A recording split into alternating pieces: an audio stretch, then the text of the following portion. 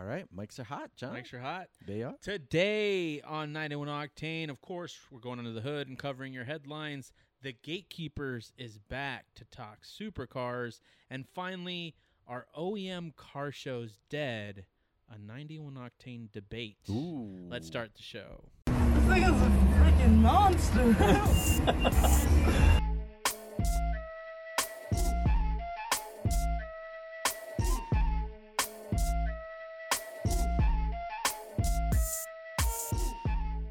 Welcome to 91 Octane. I am Jon. I'm Randy. And let's get right into it. So the first headline, I'll be kicking it off. Nissan took a page out of Ford and Toyota's playbook and once again made the Z less appealing.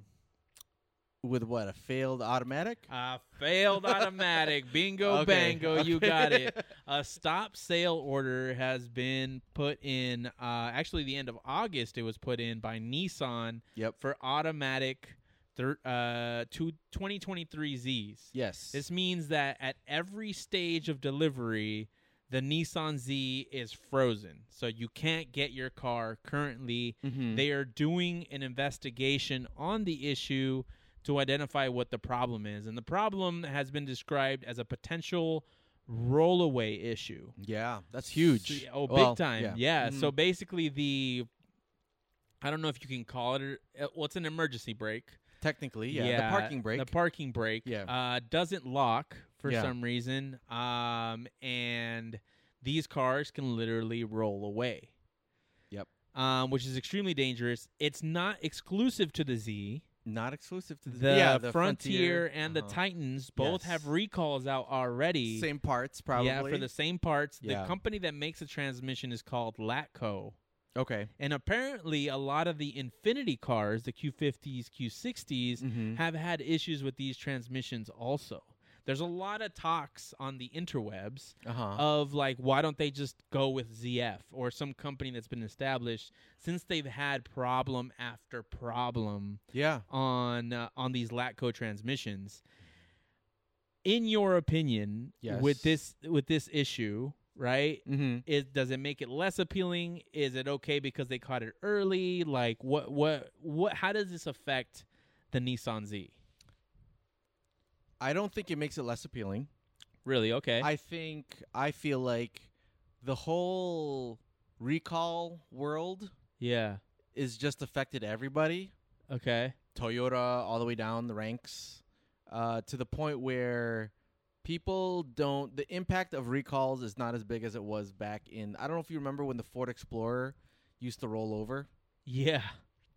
And or when even the Lexus brake pedal issue, the Prius brake pedal issue. You know what the turning point for that was? What? I think it was Takata.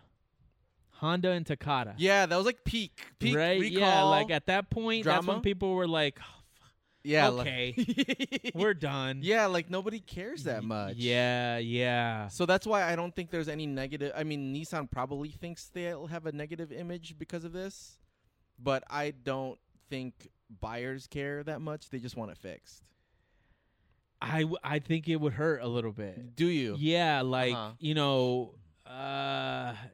it's okay. You know how so the Supra came out with the 6-speed transmission. Yes. That knocked off a few points from the Z. Absolutely. The Ford Mustang won the 5-year Better Buy last week. It did, indeed. And that knocked a few points off the Z. Okay, so that's what you mean. This felt to me like it knocked a few points off the Z also. Right? Again, even more. Even if they fix the issue. Yeah. I mean, the fact that there's already a history of problems with this transmission too, right? With it being used in other cars. Mm-hmm. It's like, I don't know, man. It's kind of, I don't want to be the guinea pig for the first one, definitely now. Yeah. Right? Yeah. If I do end up getting one, I'm going to wait for round 2, 2024. So like a second gen. Or not second gen, just the second year, second or third year. Got it. Right? Got it. They've maybe made some adjustments or whatever to the issues that are popping up. Right. But not that I was going to get an automatic anyway, since they offer the manual transmission. But still, I think Latco makes the manual also. Yeah. I don't know. I'm not too happy with this. Oh, they make the manual also. Yeah. For them. I think so. And per the report that Nissan submitted to the NHTSA, the issue appears to stem from loose tolerances in the manufacturing of the transmission components. So it's very much a LATCO issue. According to what Nissan has submitted, right? So that's sort of the issue. So the parking pawl, that's what they're calling a pawl, P-A-W-L. That's the name of the part. So when you use the tab to lock the vehicle in place, it actually doesn't engage the components to engage the gearbox. That's how loose it is. That's why I don't like the electronic brake buttons. Same here, man. Like the more components you put into this, the more that things will go bad. I mean, it makes electric brakes scary. Yeah, it does. Right? Yeah, for sure. Yeah. Yeah. So I guess point being, I don't see it devalued. I still kind of leave the Z below those two cars we mentioned, the Supra and the Mustang. Yeah. It'll be a drift car. It'll be like a beater drift car someday. Yeah. For a lot of people. Oh, definitely. And like the what scares me the most about this is that it seems to be an issue with the machining in the transmission, right? So there's no, as far as I know so far, there's no like ECU fix, right? And this implies that you would need to remove the transmission and open it up and fix it or replace it with a new one in order to fix this issue. This issue. If in fact it's the tolerance. It's not a bolt-in problem. It's not a bolt-in problem. And that's a nightmare. Or, I mean, it is a bolt-in problem, but it's a heavy it's a lot of work. Problem. It's essentially a lot of work. So the development of the remedy is still in progress. We still don't know what the remedy is going to be. Nissan needs to figure that out. They're investigating that now. So for now, if you ordered one, you're going to have to wait for you to get it. I wonder how that's how pissed off the people in the queues are on the order list. Yeah, I don't know. I think if I was in the queue, I'd be like, yeah, take me off the list. Okay. You know, it's a little, I don't know, but I'm a little more risk adverse. Maybe there's some people who really, really want it. No, that makes sense. Yeah. Why would you spend that much money on something that is potentially bad? I don't know. To some people, it's not that much money. There's also that. True. Yeah, very true. We're just the broke foos. Anyway, next headline. All right, so you love to hate online auctions for cars. Sometimes bring a trailer. Bring a trailer. Yeah, bring a trailer. I'm friendly with eBay. Okay, how about Cars and Bids? I don't know enough about them yet, but based on what you've said, they operate similarly to Cars and Bids. They all do. They have to make a profit. Right, but it's where they make their profit, right? Like eBay makes their profit off the seller. Oh, that's your issue with bring a trailer. Yeah, fair enough. Okay. Yeah. So, anywho, Cars and Bids has a throwback in my. Well, I won't say it'll pluck my heartstrings, but there is a 2003 Toyota Matrix on what? What? Why are we talking about this? It's just weird because so what's crazy about this car is that it only has on the odometer 400 miles. Yeah, because nobody wants to drive them. It is a base model 2003 Toyota Matrix, which means automatic. it's got it's automatic. Automatic on top of it. God, dude. So who in their right mind bought this car? And I guess my question, which I'll lead to you, is back when this car was for sale, it MSRP'd at $14,000. Okay. Today's money, that's 22 change. Let's say 22.3. Do you think this car will hit at auction above? Let's play prices right. Above or below this price? And if yes, where? Above or below 14,000?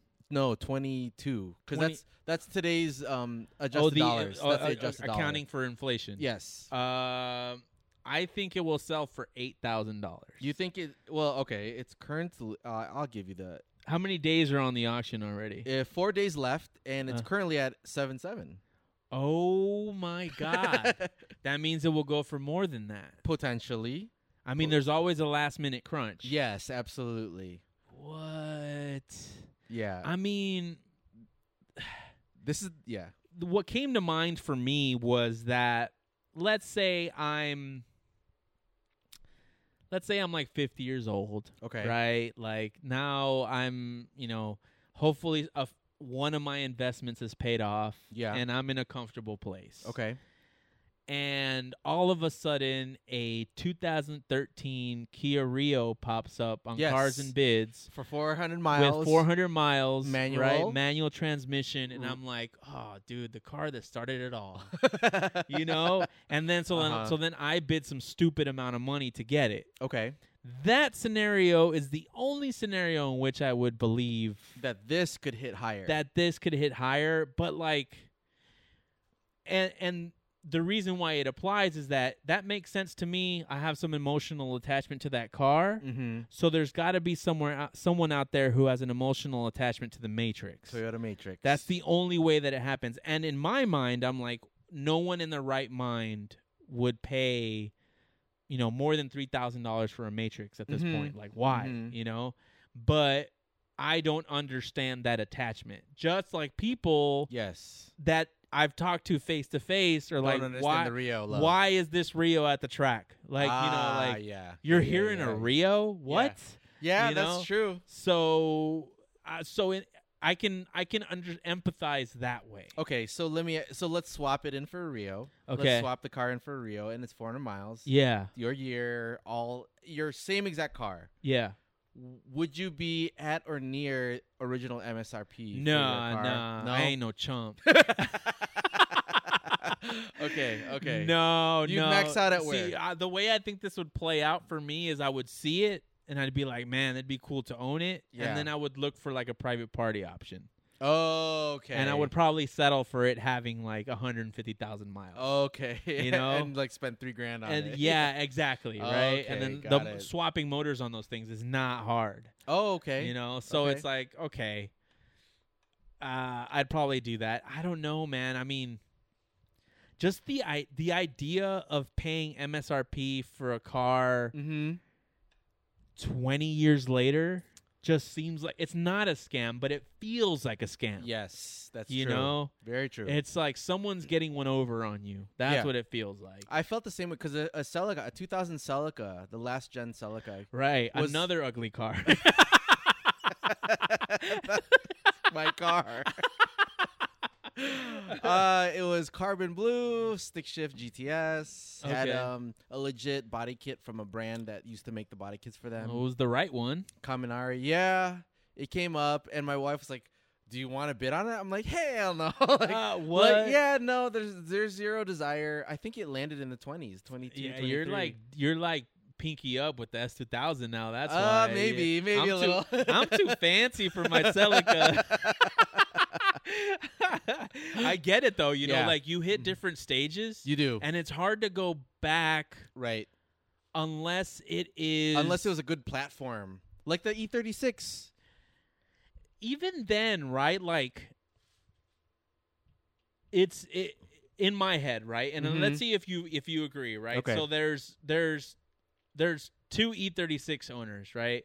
If there's if you own, let's say, the G80 M3, right? And then you buy an E36. Yeah. If it's a different purchase, it feels different to yourself, to everybody else, than if you're buying the same car, but it's your daily. It's your only car.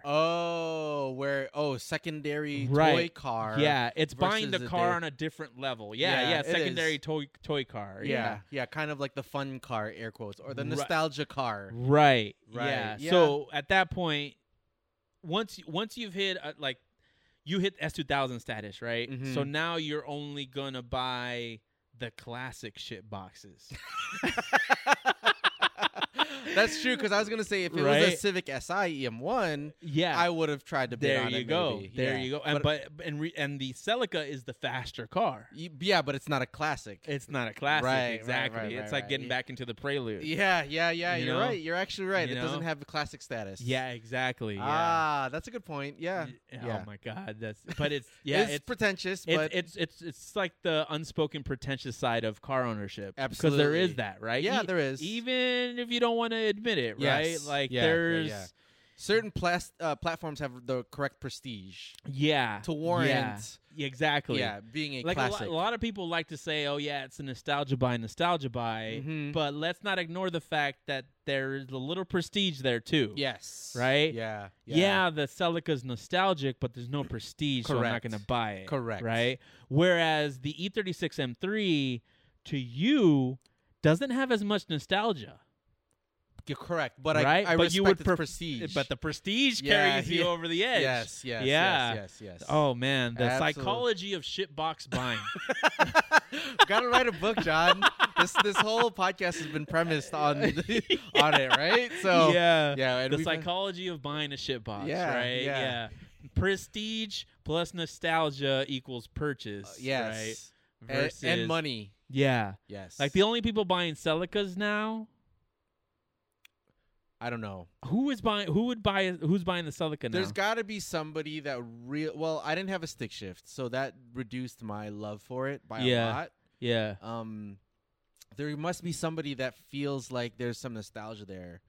It was late in the Fast and Furious game when that car came out. Yeah. So there were so many cars that overshadowed it. That I don't know who's buying it. I guess some people are, but yeah, it doesn't have the prestige. Even out here, we didn't see a lot of them. Really? Yeah. And I think I asked you this before. Was it considered a girl car out here? No. Okay. My cousin said I had a girl car, and I always your took cousins are sexist. Yeah.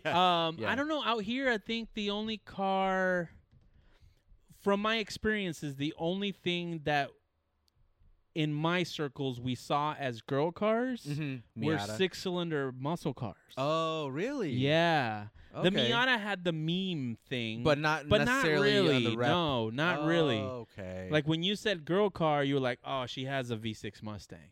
Okay. Yeah. Okay. Interesting. Yeah, that was it. There was no other car was really a girl car. No, even the Celica. I mean, Porsche Boxster. there was no. No. If that's a sports car. Okay. Yeah. Okay. Interesting. Yeah, even the Celica out here got respect. Like if bit you of had the GTS, if Yeah. there was like red letters on your car, like, yeah, boy, you're doing all right. You're doing all right. But then they saw the automatic boo.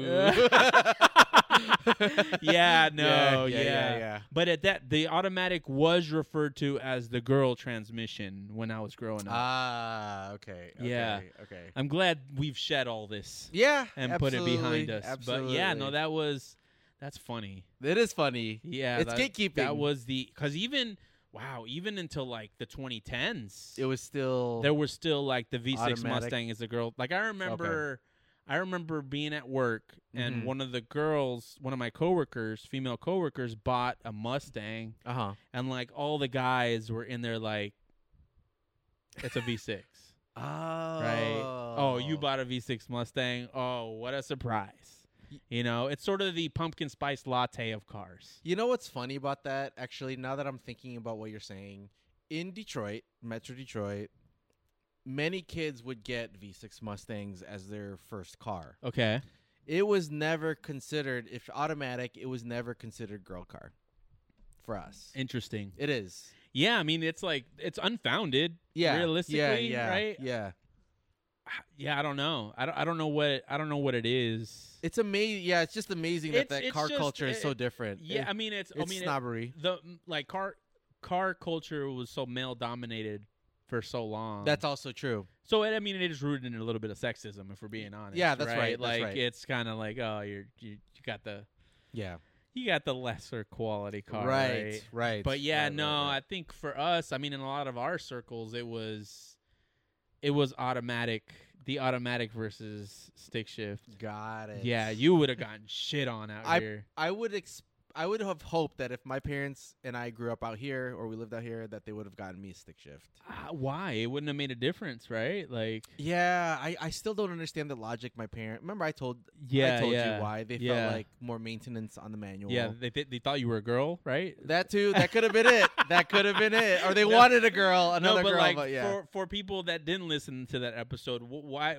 I didn't. My dad believed that I would ruin the clutch, and therefore he'd have to pay for getting clutches replaced. I didn't. So I didn't.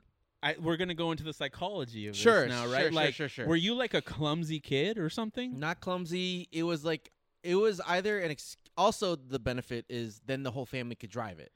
And they never did. So that was the thing. That must have been and then all the other stuff was just padding reasons. to Maybe. Yeah. But we had 5 cars and there's 4 people in the house. Ballers. 2 shit boxes. Yeah. Okay. So, yes. So, and they were all automatics except they were all automatics. So, that argument didn't ever hold. My mom never drove my car. My dad might have a few times. My sister once. And that's literally all of the people that drove it outside of myself and girlfriends. That's crazy because I didn't even have to ask for stick shift. Yeah, it was expected. It was just expected. Yeah, like you're getting the cheap shit, dude. You know, like that's just how it was gonna. But also, like, I mean, my dad's first automatic car was, I mean, even including his work truck. I mean, it wasn't until 2022. No, it had to have been like 2010. So they still had trucks that were manual back at that point? Yeah, a lot of work trucks and stuff. And okay. And no, that's not true. Okay. I think we had an Explorer that was automatic. Okay. But then even after that Explorer, the Frontier, my mom got the Xterra. Xterra. Yeah, that was stick shift. Yeah. So yeah, stick shift was normal for us. We did have family members that were known for burning clutches. Okay. But in general, they were clumsy people, so you knew, right? I see, yeah. But now it makes more sense, right? That they, like, you know, your dad wanted to drive it too.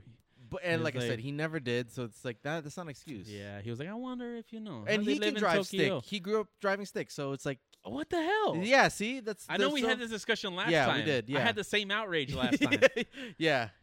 So that's so weird. Yeah. Maybe he burned a ton of clutches. I'm pretty sure I said that too. Maybe that could be it. Yeah, that could be it. Yeah. And the Civic Si that I sold to my friend, it's still on the original clutch, 200K miles. Yeah, I mean, it's. I don't know that you've ever had an issue. Nope, not at all. Man, other than stalling out a Porsche Boxster, never really had. Were you self-conscious about the automatic? Yeah, I'd say so. Yeah, without question. So what would you do? Like, what are some things that you did due to the self-consciousness? Well, there's nothing I can do. Okay. Right? I can't. You can technically swap out the knob, but the way the knob looked on that. But I mean, different. more so in your behavior, right? Like if somebody was walking up to the car, would you like try to sneak away or like those type of things? No, the windows were tinted. Oh, okay. So there's one. Yeah, right? so that's one, but that's more like I wanted them tinted, even though they were illegal. Okay. So I did have to get those fixed and removed. Really, that's it. I mean, I did what I could with the car, spent a ton of money on OEM original parts, and then I crashed it, and maybe, that was its fate. Well deserved in a sense. So it was on purpose. Yeah, could have been. Nonetheless, it's gone. Yeah. Okay. Well, let's get into our next headline. The RSX Type S is back, Randy. Oh, yeah? But this time you don't have to buy Integra emblems on eBay. Okay. So they spied the Acura Integra Type S on the street. Did you see this? I did hear about it, and I think I read it. So the reason why they think it's the Type S is because the triple exhausts, right, that the Type R has is on this that's the main camouflaged Integra. Obviously Acura trademarked the Type S. We covered that like 3 months ago. So they're expecting the Type S to come out. Do we care? It makes it more appealing, right? But like, as an enthusiast, are you getting the Type S over the Type R? Ooh, that's a good question. For more luxury, if I wanted like leather seats, maybe a yes. Do you want leather seats? Not in California, not too much. Yeah, no. Unless they're like air cooled, like how they have the wind that blows. Which I would hope they are. Yeah, if it has that and the moonroof, I might lean Type S a little bit. But what you're doing is you're now making it slower than a Type R. So that's the question: are they going to detune it? Which they might. Well, even without the detune, right? You add a moonroof, that's a ton of weight, right? Yeah. You're adding luxury features, that's probably a ton of weight. Yeah. Yeah. So it's just going to be slower. I'll take it. I'll take some of those two creature comforts, especially the perforated air blown on my balls seats. Integra Type S. Integra Type S. Nissan Z. Ooh. Z just because more power. Okay. And real sports car. True sports car. Man. Family factors aside. Integra Type S. Mm-hmm. Corolla GR. Corolla GR. Isn't that interesting? Integra Type S. 8.6 turbo. 8.6 turbo. Yeah. 8.6. Let's say the Corolla GR engine, right? Yeah. I might take the GR. There is no scenario, including myself, right, in which we would get the Type S over anything but the Type. Well, in my case, I only said Type R was. Yeah, that's true, and I would still get the Civic. Yeah. Yeah, you're right. Yeah, you're actually absolutely right. Even NA GR, I would probably still. Really? Just because rear wheel drive. Oh, you're right. You're right. Yeah. And I'm saving money, so there's two arguments there now. Yeah. So there's two pros. I will say, though, to Acura's credit, it's cool that they're doing this. Yes. I think, let's not be complete haters, or I won't be a complete hater. Yep. And that I think it's cool that they're coming out with a Type S. What I find odd, though, is that in a lot of the stuff that I was reading, they were comparing it to the old Integra and completely ignoring the RSX, where I think it's more of a natural successor to the RSX than the Integra.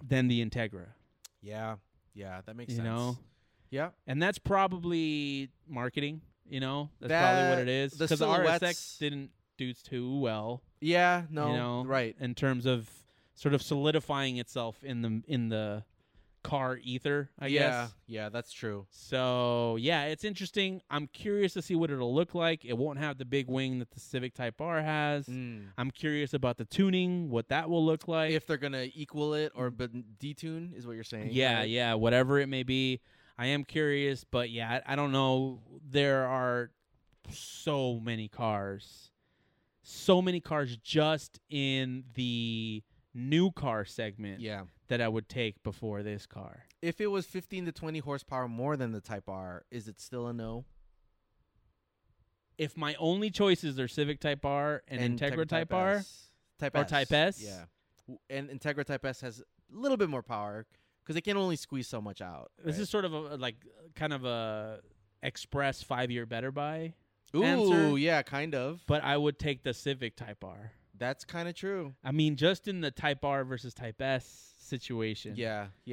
Even though the Type S is a Type R and Type S clothing. Yes. I think long term you're still better off with the Civic. Prestige. Yeah, prestige. Yeah. And I don't expect either car to remain in my stable long term. Oh, it's just a give it a shot. It would just be give it a shot. Yeah, have some fun for a little while and then sell it. So you'd probably get more money off of the Type Civic R Type as R. a result. Yeah, I think so. Okay. But let's go on to our next headline. All right. So Fanatic or Fanatec, whatever way you want to say it, is no longer alone in the direct drive steering wheel segment. I saw this and I have opinions. Okay. So the Logitech G Pro wheel, I probably jumbled all those words up, but that's the name of the steering wheel. Yeah. Is a direct drive steering wheel from Logitech now, who is a maker of really good aftermarket PC and whatever peripherals for gaming and all that jazz. Right. Yada yada. So I had the G29. You still have the G29. Yeah. I've tried the Thrustmaster actually, and mixed results or mixed feelings. I kind of still lean G29, ironically. Yeah. So Logitech is great. They launched and announced this direct drive wheel. It is priced at. Did you see the pricing? I did. $1,000 for just the wheel. Just the wheel, dude. $350 for the pedals. Yes. So pricing wise against Fanatec, it's close. Fanatec or Fanatic is a little cheaper. Well, Fanatic, you get load cell pedals, 8 Newton meters, and a better looking wheel for $960. It ends up like shipped. Well, no, the load cell is extra. No, not with the $960 package. Oh, is that? Yeah, it comes with the load cell. You did the full bundle. Yeah, whereas the Logitech Pro is it's 11 Newton meters. Correct. Right, so it's a little higher, but no pedals, and it's $1,000. Yes, and it is a load cell pedal, but it's $350 on top of those $1,000. Yeah. And the wheel looks like a '90s Sparco wheel. It does. It does. So that does not appeal to you. No, and the direct drive unit is bigger. It's enormous. It's bigger. It looks like the G29. It looks like the G29. Yes. I love the slick small look of the Fanatic or Fanatec or whatever it is. Sure. You know, and so it's weird to me that they would take this route. Like, I feel like maybe they need that much real estate to make 11 Newton meters happen. Sure. But I don't think so. Well, to your point, the Fanatic is boosted by just a bigger power unit. Right. A bigger AC adapter. Yeah. Essentially, from 5 to 8. Yeah.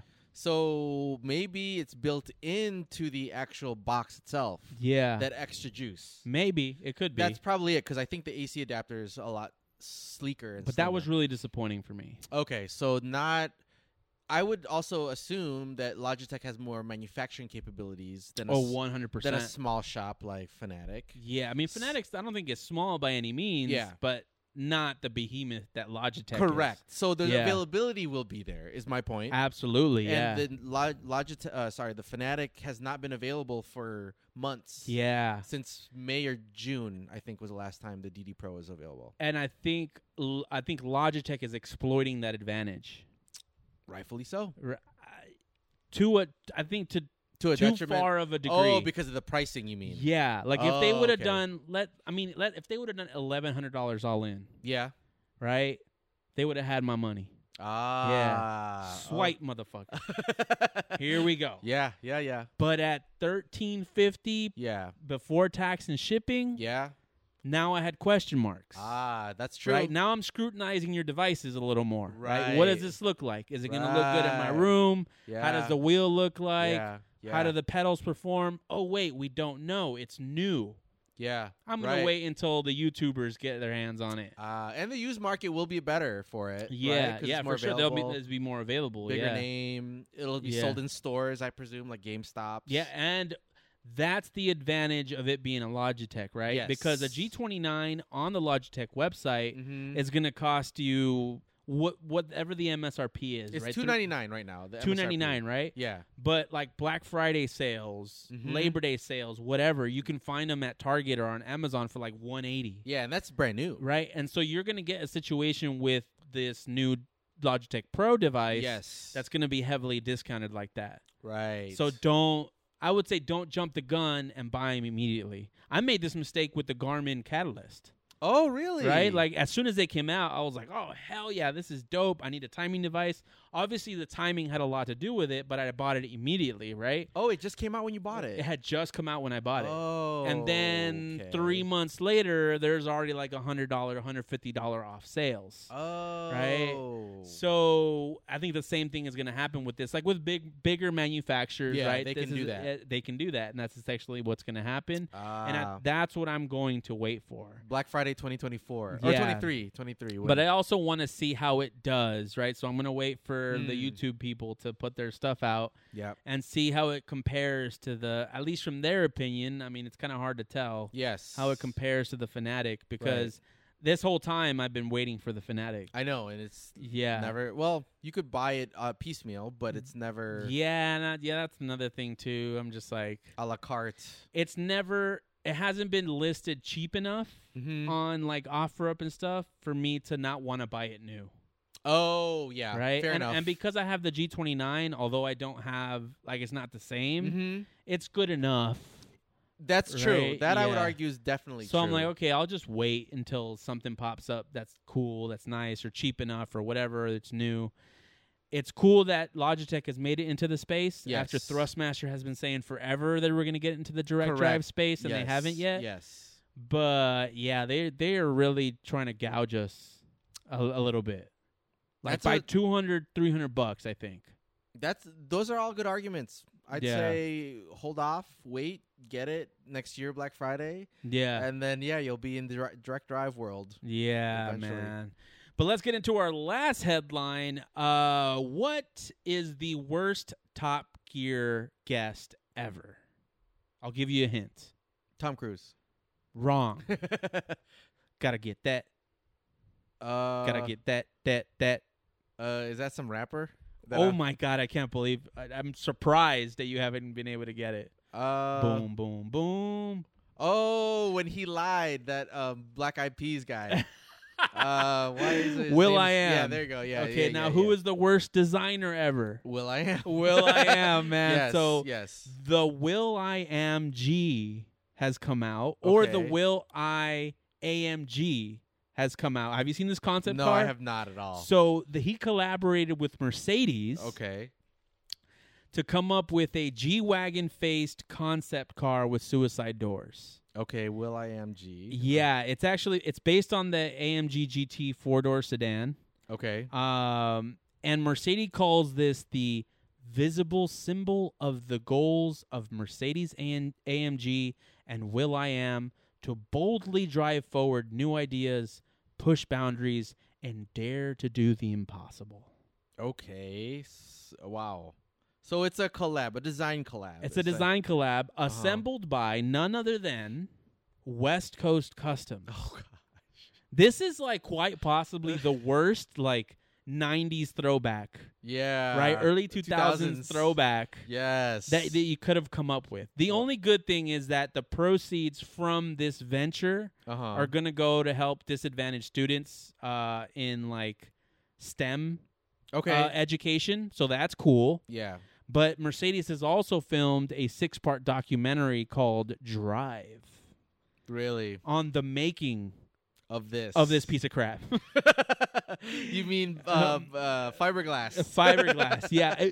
That this felt a lot like the Gotham garage stuff that we were talking about. Yes. When you look at are you looking at the car now? I am looking at the car, yeah. What do you think of the car? We'll throw it up too right now. Yes. It looks like an old Aston Martin from the 80s. Yeah. Right? Just some unknown or just a non-memorable luxury car with no power from the 80s due to the gas crisis or whatever. Yeah. There's nothing nice about the lines. Nothing about it stands out to me. And every car that Will.I.AMG has put out has been bad. Agreed. Every concept he's put out has been bad. Well, there's 3, right? There's the DeLorean one, right? I don't know remember what they were called, but yeah, there have been 3. There was the Corvette one. Yeah. From the first gen Corvette, right? That was so bad. Yeah, that one was bad, but that was better than the DeLorean, I think. I don't know. And he lied on Top Gear, right? Yeah. Saying that he was manufacturing these in Compton. Yeah. Oh, for sure. That's why he goes down in the books as the worst guest, man. Yeah. But yeah, they keep giving him designing gigs. And I'm thinking I'm thinking this is just they're trolling us. This is just a marketing thing. It is. Right? It has to be. They're welcoming the outrage because you and I are now talking about it. That's true. Or they're trying to connect to younger buyers potentially. Why go with Will.I.AMG? You could go with Tekashi 6ix9ine. That's true. Right? If you want to appeal to those younger kids. Yeah. Who? Because he's the safe one. He's a safe bet. He was a Super Bowl performer. You're right. Right? But, I mean, Will.I.AMG, there was a period in our lives that you couldn't go to a club, you couldn't party at all. True. Without hearing the Black Eyed Peas. That's very true. Those days are long gone. Yeah, he's past his... Right? He's the Wyclef Jean of the 2010s. Oh, yeah, dude. Yeah, right? Big time. Yeah. Big time. Yeah. So it's just odd to me that he would be the choice to drive that. Right? Again, he's like a safe. He's not a Kanye crazy. You're right, but I mean there are other safe There must be. I'm just not thinking of Jonas Brothers or something. Maybe. Like yeah, that maybe kind of that stuff. probably has wider appeal than Will.I.AM at this point. Yeah. You know, Yep. like I But don't. maybe they needed an urban thing. Maybe. Right. So then who lands there? That's safe. I don't know. I can't but think of. Will.I.AM and the Will.I.AMG. That's so corny. Yeah, dude, it's so bad. It is. I don't know, man. I don't understand the intention other than to generate outrage. So you think that it's purely an outrage approach rather than a I think real this attempt? is like bad no publicity is bad publicity type of situation here. Okay. I'm surprised that Mercedes collaborated with him on this. Me too, actually, quite frankly. You know, like, I mean, he hasn't been relevant for a while, at least not like outwardly. Maybe he's producing and stuff. Yes. But yeah, no, I don't know. I don't know what's going on with little tangent. Okay. Have I ever told you that in my elementary school, the Black Eyed Peas performed? No, you didn't. So when I was in elementary school, they weren't that big yet. Yeah. So I was in, this has got to be early 90s. Yeah. Early 90s elementary school. At the gym? At the auditorium. Yeah, okay. At the auditorium, they played. Okay. I don't know that Fergie was there yet. No, yeah, she was not a relevant yet, yeah. But Will.I.AM was there. Apple D App. Apple D App was there. Yeah, my boy, my Filipino boy. And they gave all of us VHSs. Of what? Of their music video. Really? I wish I still had it, but they gave all the students like. So this is pre-DVD. This is pre-DVD. Yeah, this is pre-DVD for sure, dude. And they performed at our auditorium. Okay, dude. Like that school gave us a lot of cool stuff. They brought in the guy that produced the Mortal Kombat song. Okay, from the original movie. From the original movie. To the auditorium, and he live mixed. Like the Mortal Kombat song, and we're all like, yeah, really, yeah, dude, yeah. How did you guys get the plug for that? I don't know who was connected with them, but we got a lot of artists. I mean, I even told you of when I performed my own rap. Yes, right. That we got taught by some they were conscious rappers. Okay, but yeah, they taught us how to write and stuff like that. Yeah, and so we had a lot of little things like that, and one of those acts was the Black Eyed Peas. Black Eyed Peas. Yeah, we even got the Mountain Dew helicopter to land at our school. What the heck? Yeah, right. Right? That's so weird. Now that I'm thinking about all these things, I'm like, what the hell? That wasn't normal. And what was that for? To no reason, just to give us something to do, I guess. They didn't give us Mountain Dew. They weren't going to give a bunch of little kids Mountain Dew, but the Mountain Dew helicopter landed in our baseball field. And again, we're all like, yeah. You know, like, this is cool. So they had all the students come out of school. So yeah, so as we're all like, they put us all in line, right, outside of our rooms. Okay. And then you hear the and everybody's like, yeah, we're excited. As the helicopter, they wait for the helicopter to land. Once it has safely landed, yes, they started guiding us to the baseball field where it had landed, and they still had the blades going. So we felt like the wind in the helicopter, and most of us haven't seen a helicopter before. Fair enough. At that point, and we're like, all right, cool, and it was like the Mountain Dew helicopter. No, that's it. That was it. That was it. It landed, and the guy came out, and he's talking to us about his helicopter. He goes back in, he flies away. That's it. Really? That's all it was. That's weird. Yeah, it wasn't. They weren't I guess they were promoting Mountain Dew subliminally, I guess, telling us to drink Mountain Dew. Man, I was stuck on Mountain Dew for a little while after that.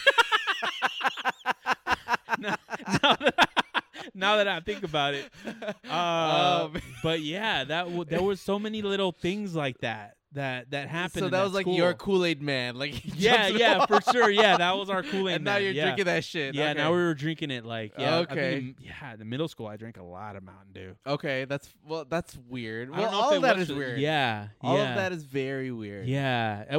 But I don't know. Our elementary school, I swear, was from a different dimension. Did you guys have Dare? Yeah, we had Dare. So we had Dare, but it wasn't called Dare. It was called Sane. What the hell? Okay. Students against narcotics. Something. Okay, what is drug abuse resistance education? Yeah. Okay. Yeah. And every time I've talked to someone about this, they're like, sane? What the hell is sane? You guys had like the bootleg version of there. You didn't even get real like drug education. Right. Well, maybe you did. Maybe. Sure. I don't know. Yeah. But yeah, like that school, was a different dimension type of school. For sure. Total tangent. Anyway. Yes, very, very. Anyway, those are your headlines for the week. Right Let's on. get into our next segment, which is, I don't remember, the Gatekeepers. Yes. So, car meets. Yes. Or, bigger scale car meets. Mm-hmm. Really, like, when they're organized by organizations, right, tend to favor a specific type of car. Yeah. Supercars, Yes. right? If you arrive in a supercar, you're parking in the front. Yes. Um, And in your experience, so let's call out the actual car meet. yeah. OC Cars and Coffee. Oh yeah, that one specifically. In San Clemente. Yeah. Now. Yeah. It used to be at Mazda headquarters in Irvine. Right? Yeah. You went there a few years ago. Yeah. When this podcast started. Yeah. Did you show up in the Rio? No, I had the E92 at that point. Oh, you had the E92. Yeah, And when so I went. there's a fork in the entrance, Yeah. and there's a person that points left or right. Yeah. And you got the swipe left. Yeah. he's like exclaiming, "Shitty, good, shitty, Yes. good." Yes. And I mean, I have my issues with that. It's like, dude, first come, first serve. You know, like what are you trying? Like, let's get right into it, right? Like, what are you trying to achieve, right? Like, you're not selling anything here. That's true. This is a car meet. Yes. Right? Like, are you attracting more cars? Right. By putting them all here. The rich cars would go swipe right. Yeah. The non-supercars and hypercars. Yeah. Right? Yeah. And you got pointed to the left. We got there early enough to where I didn't get pointed.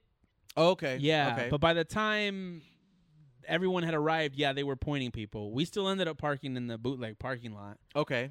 But we probably would have gotten kicked out. I get the side of wanting to take pictures. Yes. But I don't. You don't like the fact that... No, I don't get it. It's not even that I don't like it. Okay. It's like you can take a picture of a car and not have like just a bunch of supercars lined up. Mm-hmm. Mm-hmm. But I'm very egalitarian when it comes to what is the cars. definition of that? Like, it's sort of like everyone contributes the same. Okay. Right? Okay. It's kind of like that. And so a socialist mindset. Kind of. Not so much, right? Okay. Because it's like, I think you've earned your stripes. Okay. Right? By mere fact that you've dedicated time to your car, that you don't need some stupid elitist gatekeeper, right? Yeah. Sitting in a parking lot telling you, nah, you're not good enough. Yes. Nah, you are. Yes. Would I feel differently if I had a supercar? Yes. No. No? No. Okay. I also would never have a supercar. I don't think so. Okay. Well, I would have a Koenigsegg. Yeah. If you could afford it. But I wouldn't be driving that to the OC Cars and Coffee. Fair enough. You know? That's fair. So, but it's just kind of like, and so you start creating this us and them thing within the car community. Yeah. And it's like, oh, you will never get this. You will never get this, right? Yeah. Like, this is us, and you guys are the scrubs. Yes. The peasants get to sit over here. Mm-hmm. I don't think that's warranted. I think we can mix it up. It's fine. But I know that the supercar owners are like, oh, our cars are going to get dinged up. But everyone's walking around all the cars. Yeah, that's and true. Another thing I saw at the borderline cars, which I don't even consider them borderline cars. So Porsche. Jaguar F-Types. Okay. But that's like M3 territory also. Do Jaguar F-Types deserve to be in the lineup with supercars? Wait, so they got the swipe right? They got the swipe right. And you got the swipe left? I didn't get swiped, but I would have gotten swiped left. You would have gotten swiped left? I think so, with for the sure. E92 M3. With the E92, yeah, it's just a regular car. But power-wise, the F-Type is the same as yours, is it not? Yeah. right? Yeah. I mean, Although I don't consider the F-Type. I consider the F-Type below the E92. I see them equally. Fuck you, Randy.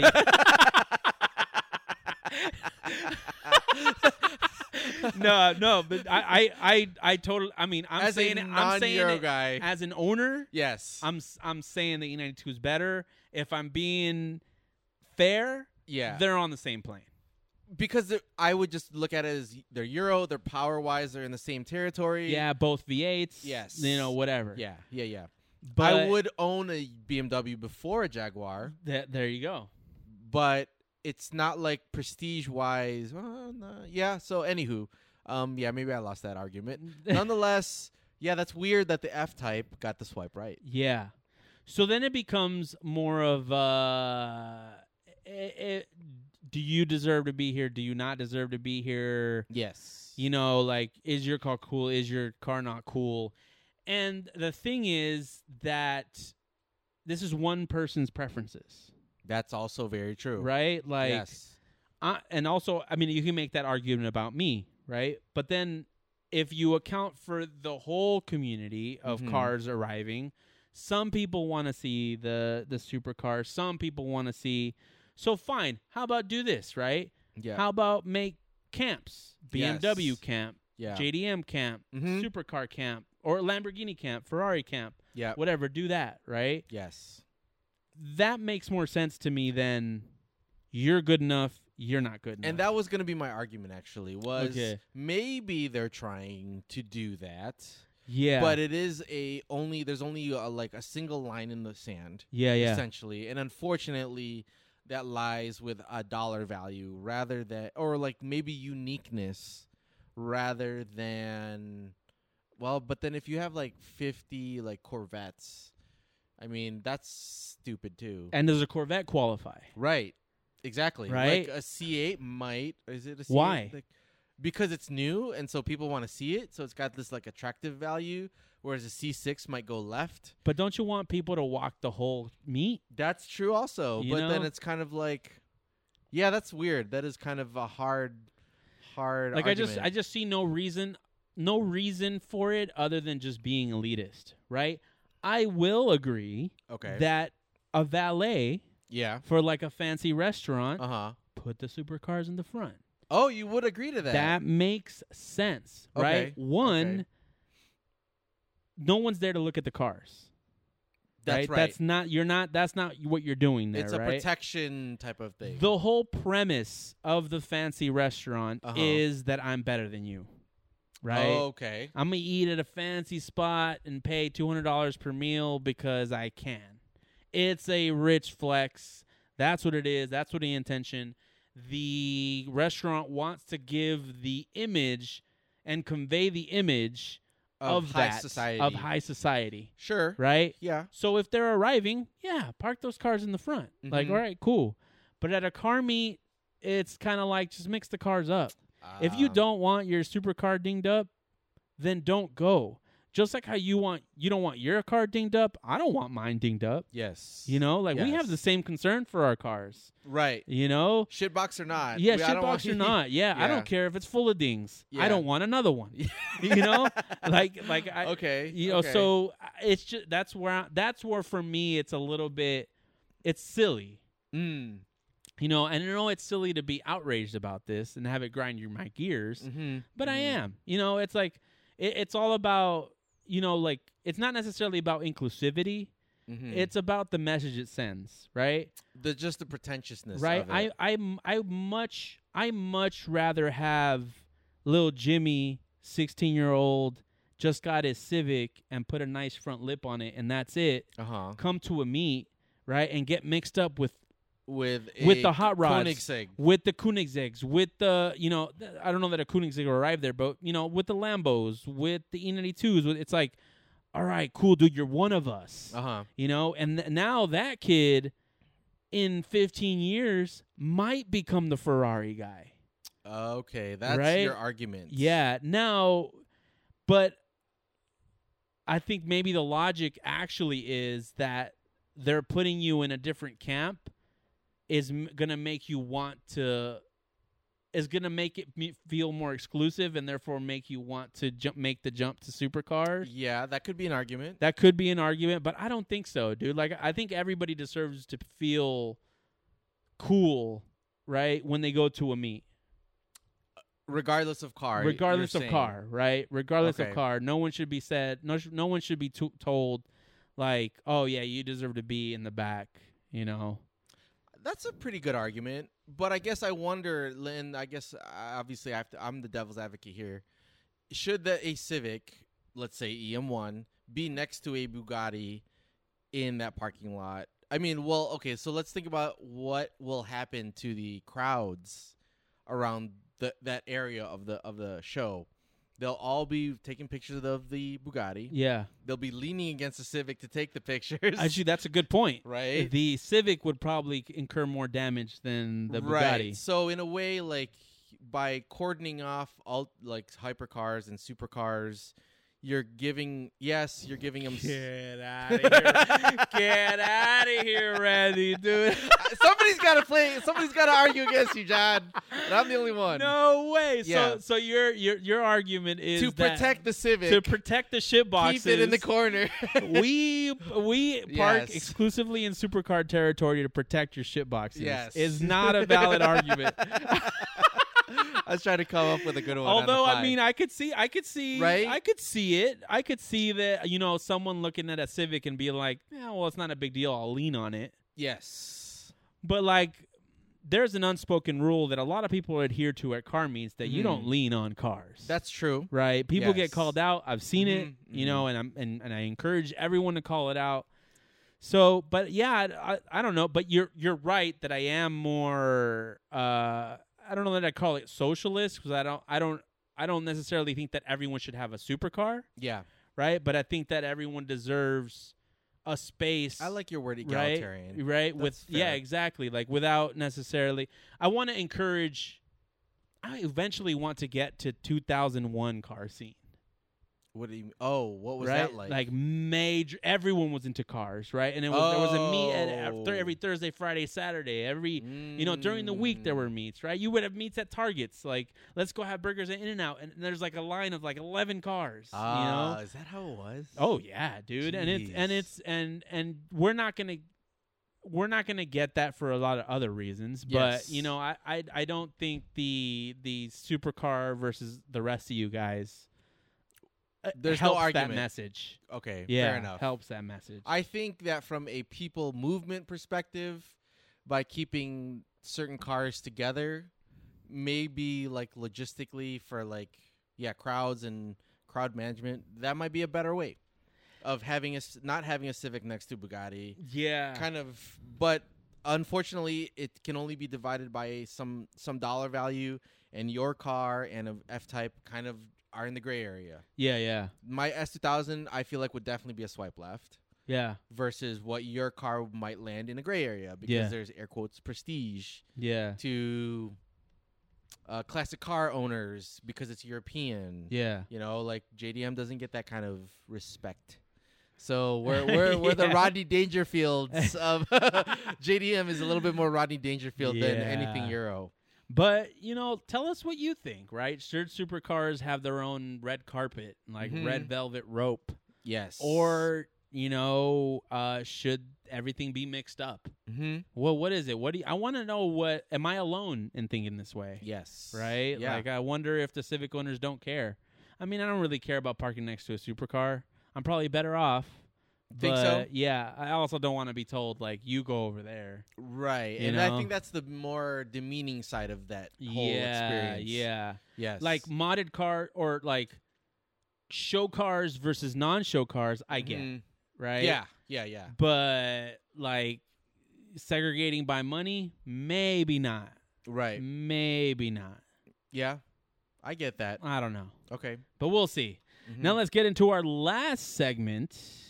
This is an actual debate. Yes. Is the OEM car show dead? And really the OEM car show, OC Auto Show, LA Auto Show, Detroit Auto Show, SEMA, you know, those type of shows, are they dead? Well, okay, so the reason this topic came up was the Detroit Auto Show finally moved to not the cold month of the year. Okay. They used to be in January, and everybody used to always bitch and moan about it being cold as F. And it is ridiculously freezing at that time of the year. Also, it was after the LA Auto Show. So I found that annoying as a non-American car enthusiast because the LA Auto Show always, or actually, no, they were around the same time. The LA Auto Show always got the cool shit. The JDM car launches, the Euro car launches. We always got the new Mustang and the new Corvettes. Yeah. Yes, it makes sense, but I wanted to see that car that was at LA in Detroit, and they couldn't bring it to Detroit because of the logistics. Right. Of the presence. I think they're like a week apart, actually. Yeah. So we always got shafted. And also, very recently, there was an article from like The Drive or some blog site that, much like SEMA, attendance at the Detroit Auto Show, it just came back from COVID, is like nil or very, very extremely weak. A lot of open spaces, really not extravagant booths and like decor. And so my question, or I guess my argument, is that while yes, there's a decline in attendance, I still think there's a valid reason for having them. And what is that reason?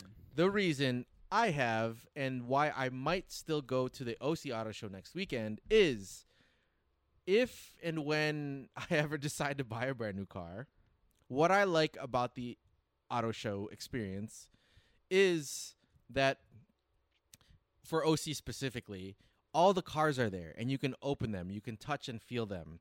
It's like shopping for clothes in real life versus shopping online.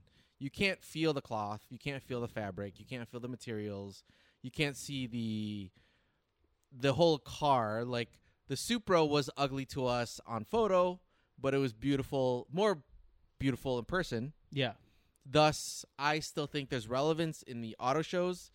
If you're shopping for a car and looking to buy a car sometime in the future. Okay. And that's kind of the original intent. Okay.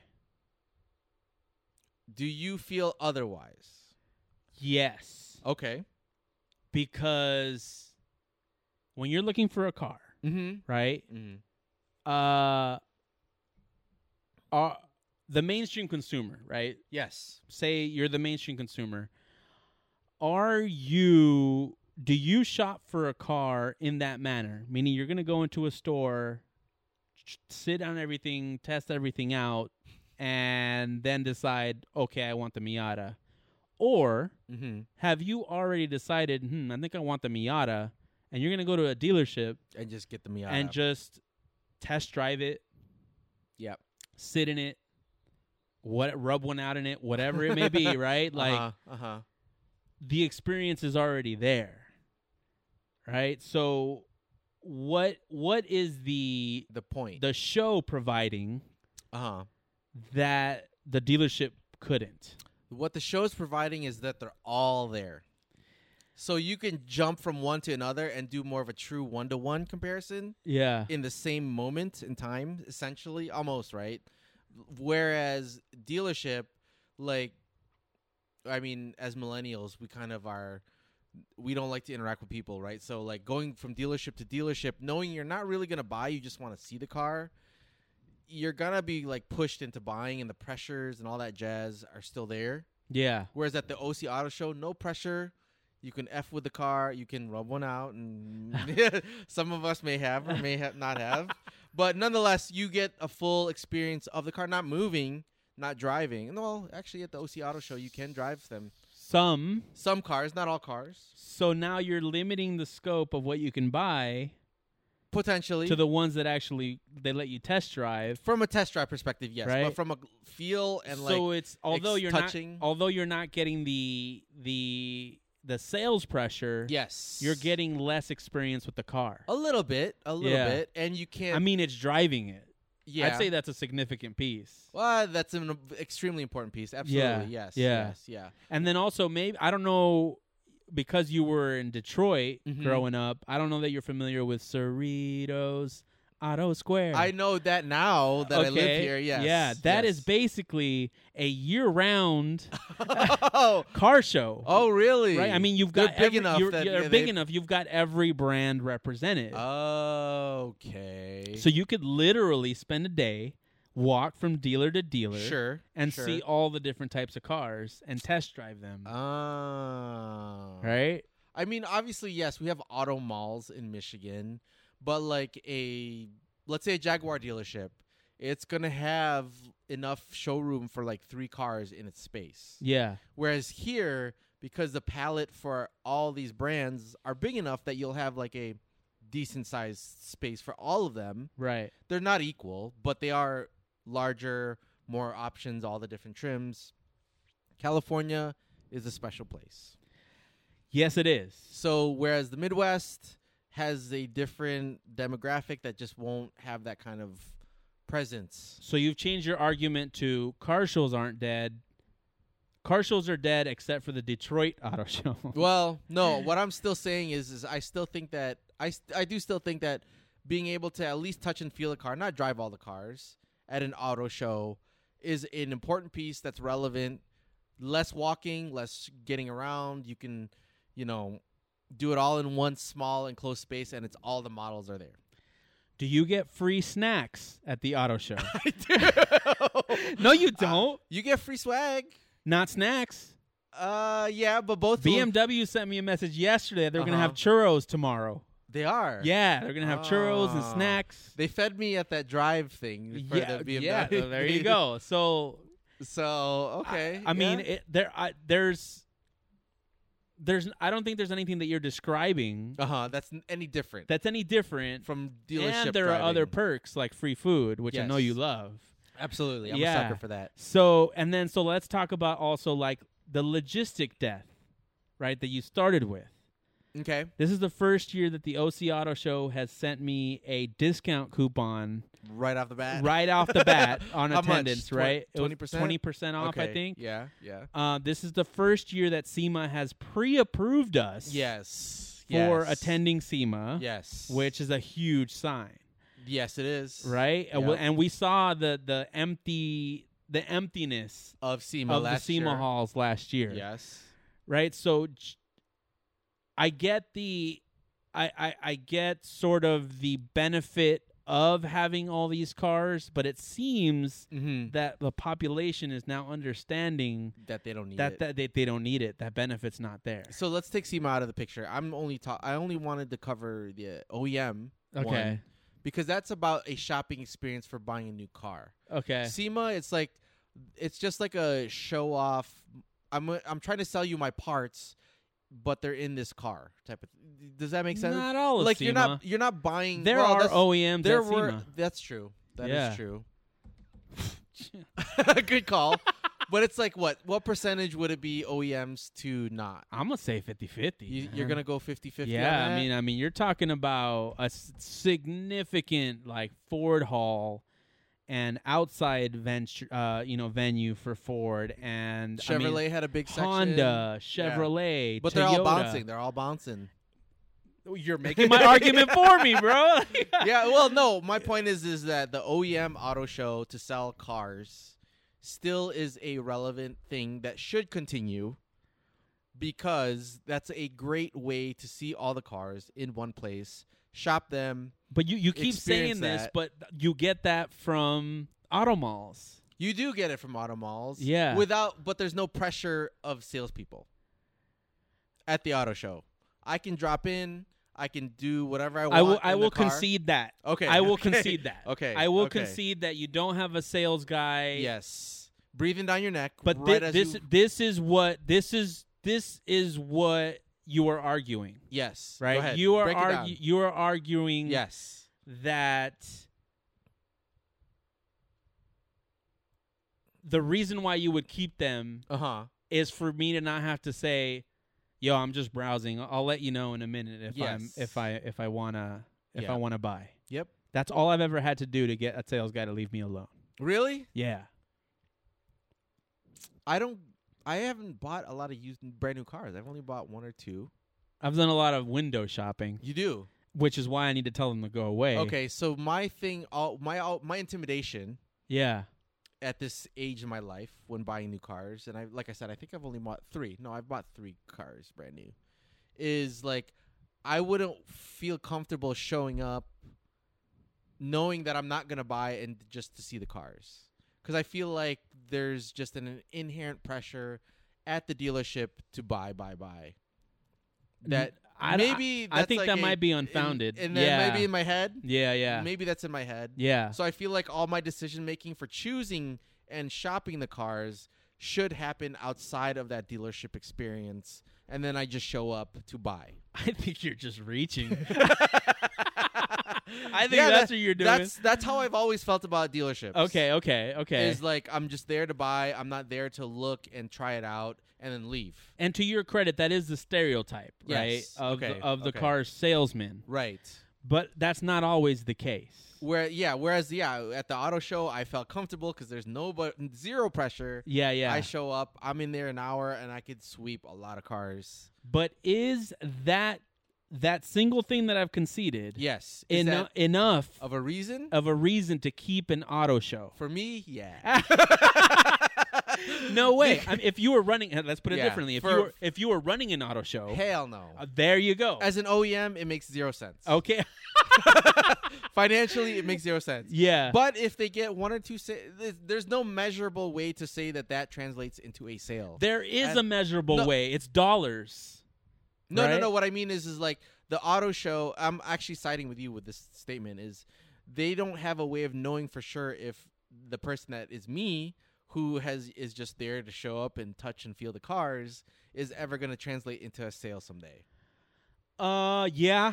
Right. No, I mean, to that point, there is no real dollar. There's no value in them, or there's no measurable way to say, yeah, I'm gonna make money off this guy's attendance someday. Or maybe not at the individual level. Yes, but there's a way for them to know what their marketing dollar is generating. Okay, where would you say that is? What do you mean? Or back up that statement. Sorry. Yeah. So I guess even in terms of signups that these booths have. Okay. Right. So these signups yield email lists. That's true. These email lists yield feet in your dealerships. Maybe feet in your dealerships might lead to sales. Okay. Right. So there isn't a direct A to B, but there is.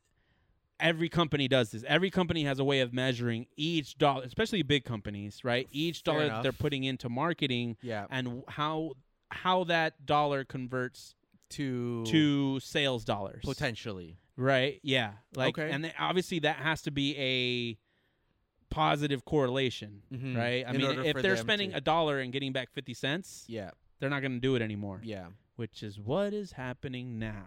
Yeah. So you think that all these OEM shows should go away and unveilings should just be online and journalists? My heart says no, it shouldn't go away. Okay. Right? Okay. Because despite it not being the biggest appeal for an enthusiast, it's another avenue for us to explore our passion for cars. Sure. Right? But if I'm thinking about it from is it going to happen? Right? Realistically, do the dollars make sense? Does the marketing make sense? Yeah. No, it doesn't. So it's going to go away. So you think it'll be gone forever? Or, I mean, I should say not ever, but it'll be gone. Everything happens in cycles, so maybe not forever. Maybe it's less frequent. Maybe there's a revolutionary idea for it. Yeah. Right? It becomes something else. Okay. Something we haven't thought of. Okay. But the thing I do believe in, and mostly what capitalism drives, right, is that if these shows leave, they will be replaced by other shows. Not necessarily at that scale. Sure. But it might be other events, right? Ford might have its own event. Or there's going to be more traveling events like the BMW driving experience. BMW driving experience. Right. I think Chevy's doing that now, right? I don't know. Something like that.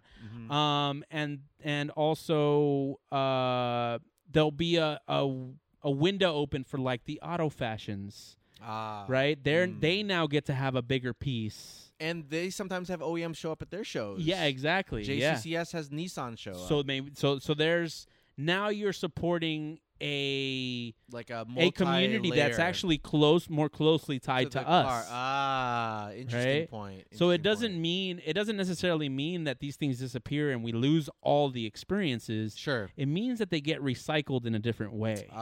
So there's a reinvention. There's a sort of reinvention, exactly, right? Okay. There's still dollars to be made. Yeah. It just happens that this vehicle isn't making those dollars. Yep. So we're going to have to use another one. Interesting point. Yeah.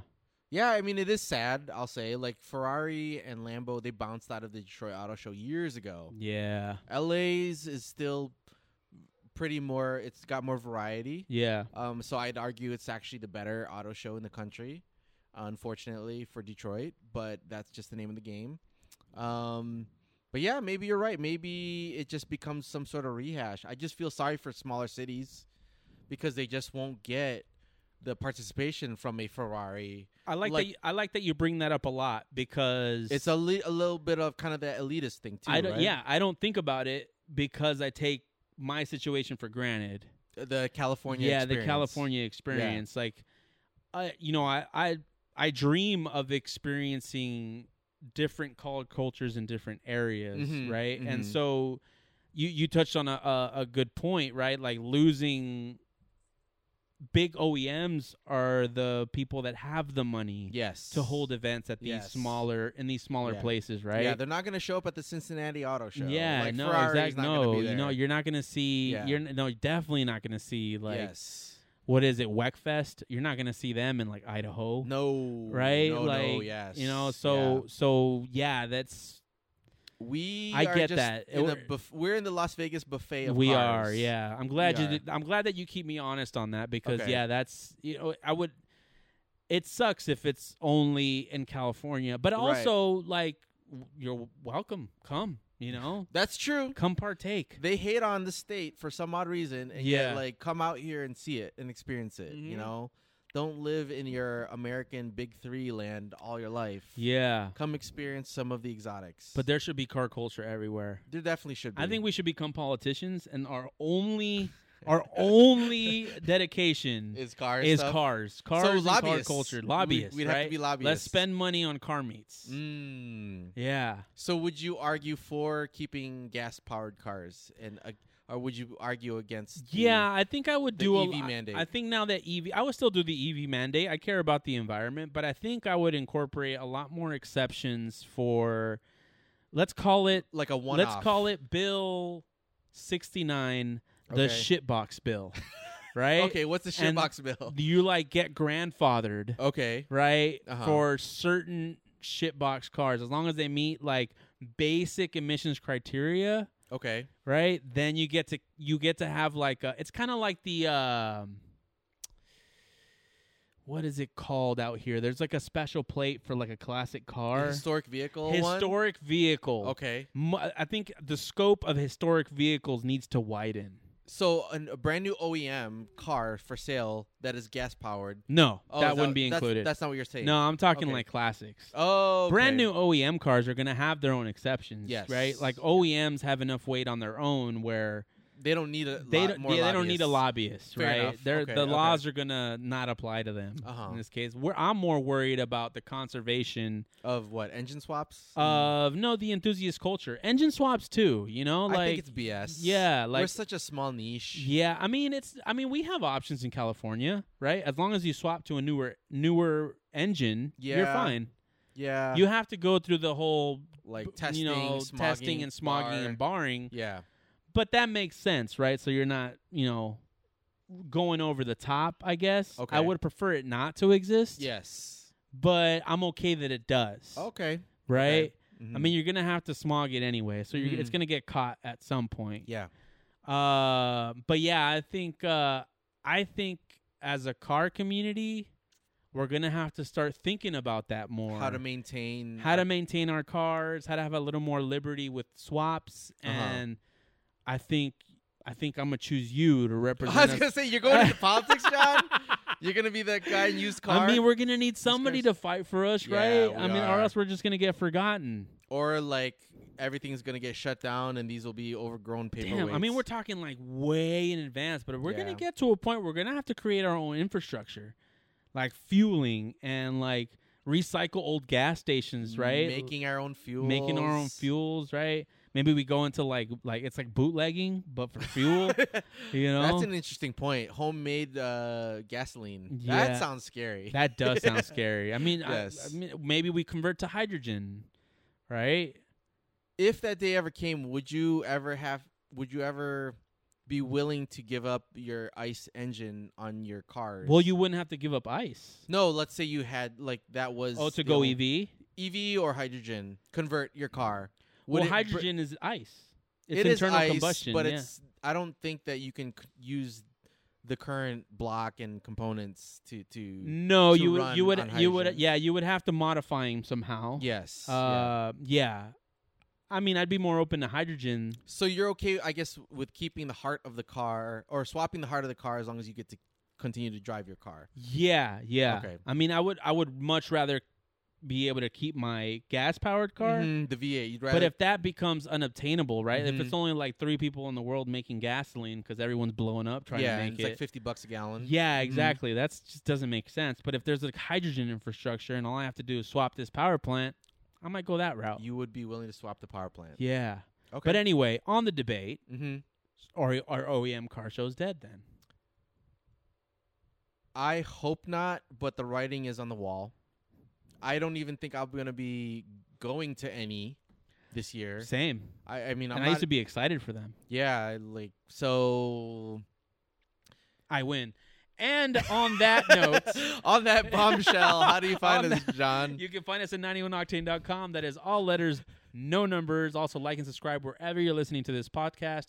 Follow us on Instagram at 91octane. And if you want to send us any emails, info@91octane.com. Also, if you want to support the show, go ahead and get some swag from 91octane or try some of the best coffee you'll ever try. Single origin watermelon coffee. Cafe Carrera. Use code Big Willow for 10% off your entire order. Any last words, Randy? Shout out to the OEMs. Good luck. Shout out to the OEMs. All right. You have your work cut out for you. Good night.